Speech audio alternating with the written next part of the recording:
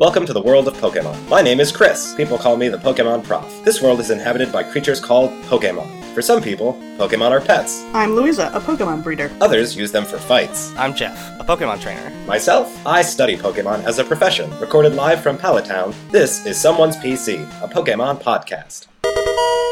All hail the Nidoking. That's today's episode. To the Nidoking in the north. It's Nice. It's Nidoking time. Chris, tell us about this big dinosauric monster. I'll try.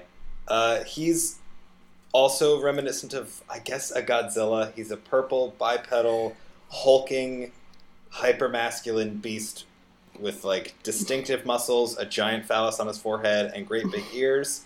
He's got a big... 4 feet 7 inches tall. He's a very miniature kaiju. Yeah, that's a great way to describe it, I think.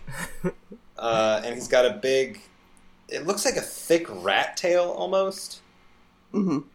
And it looks like he's covered in armor. He's very... Whereas Nidoqueen was all soft and pleasant, he's, tough and angry looking.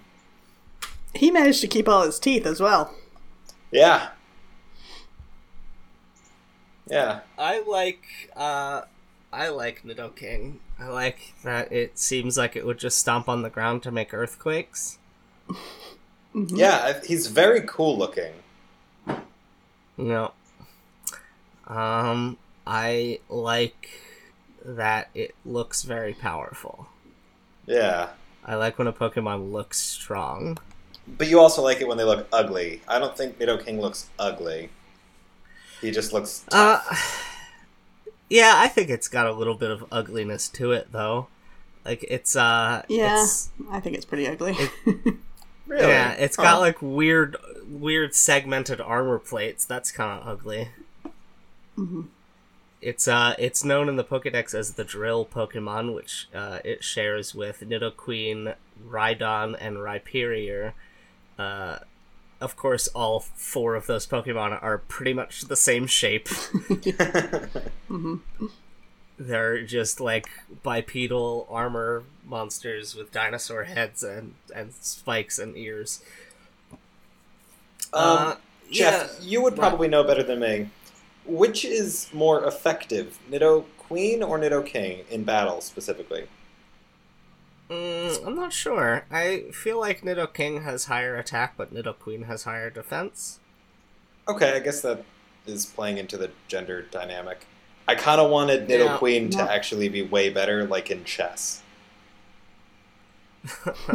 It doesn't... I'm surprised they didn't go with more of a chess theme somehow. I liked to use Nidoking in battle, but it's not so much useful as we discover more better Pokemon. It's just not particularly strong or powerful. It's fine, but I feel like he's good to have on your team if you want to appear tough. Yeah. He's a guy you could bring to the Pokemon League.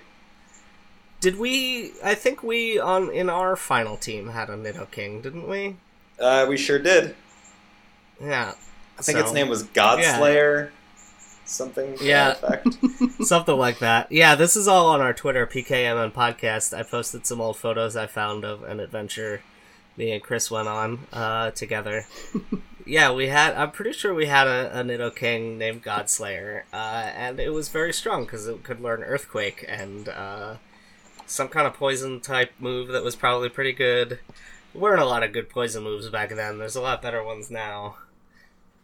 There was Toxic, Poison, Sting. That's it. And presumably it knew your favorite move, Double Kick. He's cool. Yeah. I mean, I guess Nidoking's fine, but I don't... Nidoking? I know, I was reading the word Rhydon while I was saying that. I like Nidoking. I'm gonna give it a super effective. It's still just medium for me. Chris, how do you feel about Nidoking? What effectiveness ranking will you... I'd say super effective.